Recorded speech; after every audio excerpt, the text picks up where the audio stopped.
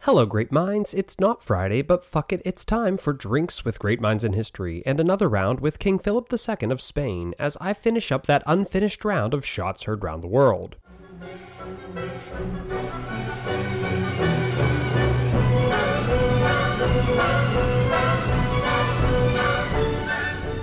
So welcome to the show, everyone. Believe it or not, this one won't be about incest, nor will it really be much about Habsburgs, and this will be a brief round for sure, but I want to say one thing first. If you haven't listened to the latest Shots Heard Round the World, then you will want to go back and do that right now. So let's get to it, and remember, you've been warned. But first, it's some history for you, a reason to drink for me. It's the history of the great minds that made history come to be.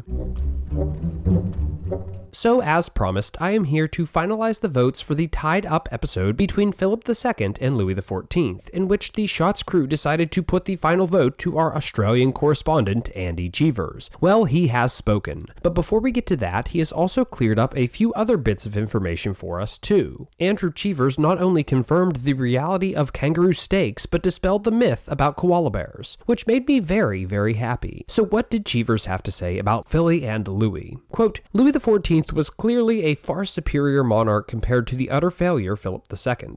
He went on to cite Philip's numerous shortcomings as the driving factor in his decision, which is fair, and it places me firmly back on the losing side, so all is at least back to normal. Or is it? Don't forget, in this episode of many decrees and proclamations, I vowed that Cheevers' choice, that's fun, Cheevers' choice, would go on to the Battle Royale. That's right, we are breaking Season 2 precedent, and Louis XIV is moving on to the Battle Royale at the end of this season. So there you have it, Louis XIV wins himself, well, his first crown of greatness, and Philip and his chin are heading back home to their cousins. But that wasn't the only unanswered question from the last round of shots. In fact, there were two more unsolved mysteries. The first was a simple one. Who is our next great mind going to be? However, a very simple answer became very complicated as I can't type. That's right, Mr. DGMH managed to get a fairly common sports injury while not even playing one of the sports. I'm not sure if that's impressive or just pathetic, but it does seem to fit. So in June, which is well underway by this point, we will not have a new Great Mind. Instead, some bonus content will be coming your way this month, including a round of Cullen Chats China for more than just our Patreon supporters on a truly great mind in Chinese history. Then you will get a preview episode of our latest addition to Patreon land, Pete Chats Portugal, on another truly great mind in Portuguese history. Now this new segment will follow the format of Cullen Chats China, in which I talk about Portuguese history with Cullen. But sadly, the alliteration was too great a challenge for even me, Mr. DGMH, to overcome.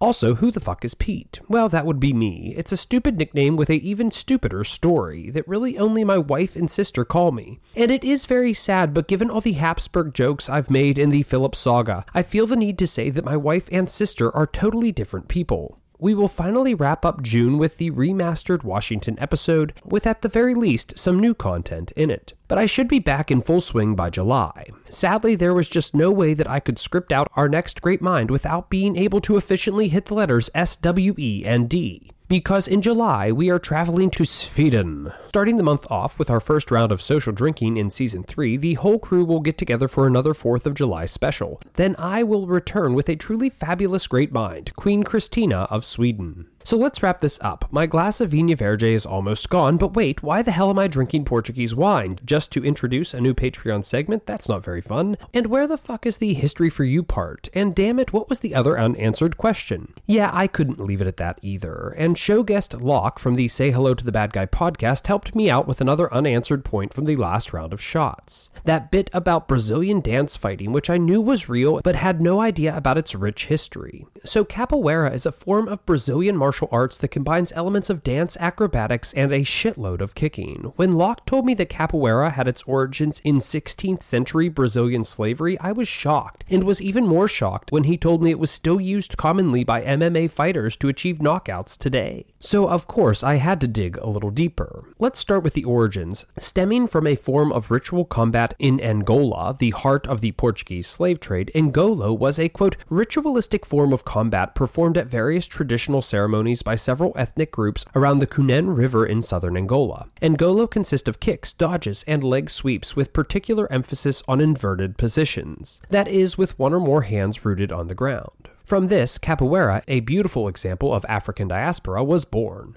Of course, I was curious as to how, if at all, this connected to Philip II of Spain. Capoeira was a common form of self-defense used heavily by the members of the Quilombo dos Palmares, primarily to resist their former captors. In short, a quilombo was essentially a maroon or runaway colony for enslaved persons that escaped, in this case, the Engenhos of Brazil's Sugar Coast. The Quilombo dos Palmares was one of the largest and most successful maroons in Atlantic history, fending off colonial conquest for nearly a century. Sources note that the former slaves of this quilombo were able to fend off being conquered as they would defend themselves with a, quote, strangely moving fighting technique. So challenging to defeat were the quilombo warriors that the governor of Pernambuco noted that it was harder to, quote, defeat a quilombo than the Dutch invaders. And you guessed it, the inhabitants of the Palmares Quilombo defended themselves using what came to be known as capoeira. The only connection to Philip is that the Quilombo dos Palmares originated during the Iberian Union and Habsburg rule of Portugal and Brazil, which he started. Capoeira was actually made illegal during the 1800s and after the abolition of slavery in Brazil in the 1880s. Again, all stuff that can and will be covered more on the new Patreon series on Portugal and Brazil, but I think that's really enough for now. But I will note this, in the 1850s, 31% of all imprisoned slaves in one jail were arrested for one singular thing, practicing capoeira. Well, that's it. I literally cannot type anymore. So tonight we are going to raise a glass to Saint Raphael. I may not be the best Catholic, but he's the patron saint of healing, and I need this finger to heal, as it took way too fucking long to type this one out. But I did it, and I made it. I will survive. However, it turns out that Raphael might not have been the best pathway for my prayers, as Catholics pretty much have a saint for everything. As luck and a quick Google search for patron saints of finger injuries would have it, Saint Julia of Corsica is actually the patron saint of pathologies of the hands and feet. Neat.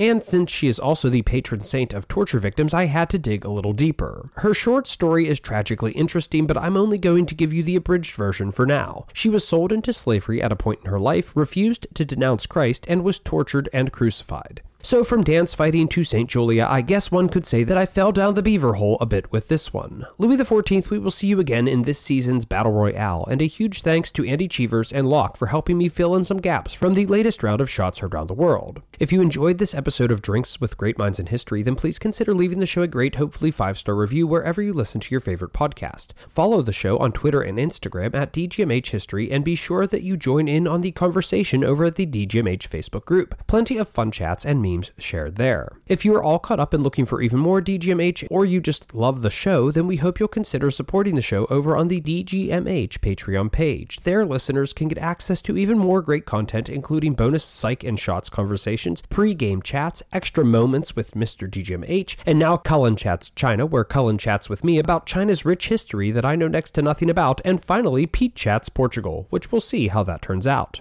On that note, thanks for listening, and hopefully I'm ready to go for July. And of course, happy Summer of Luke, everyone. Cheers.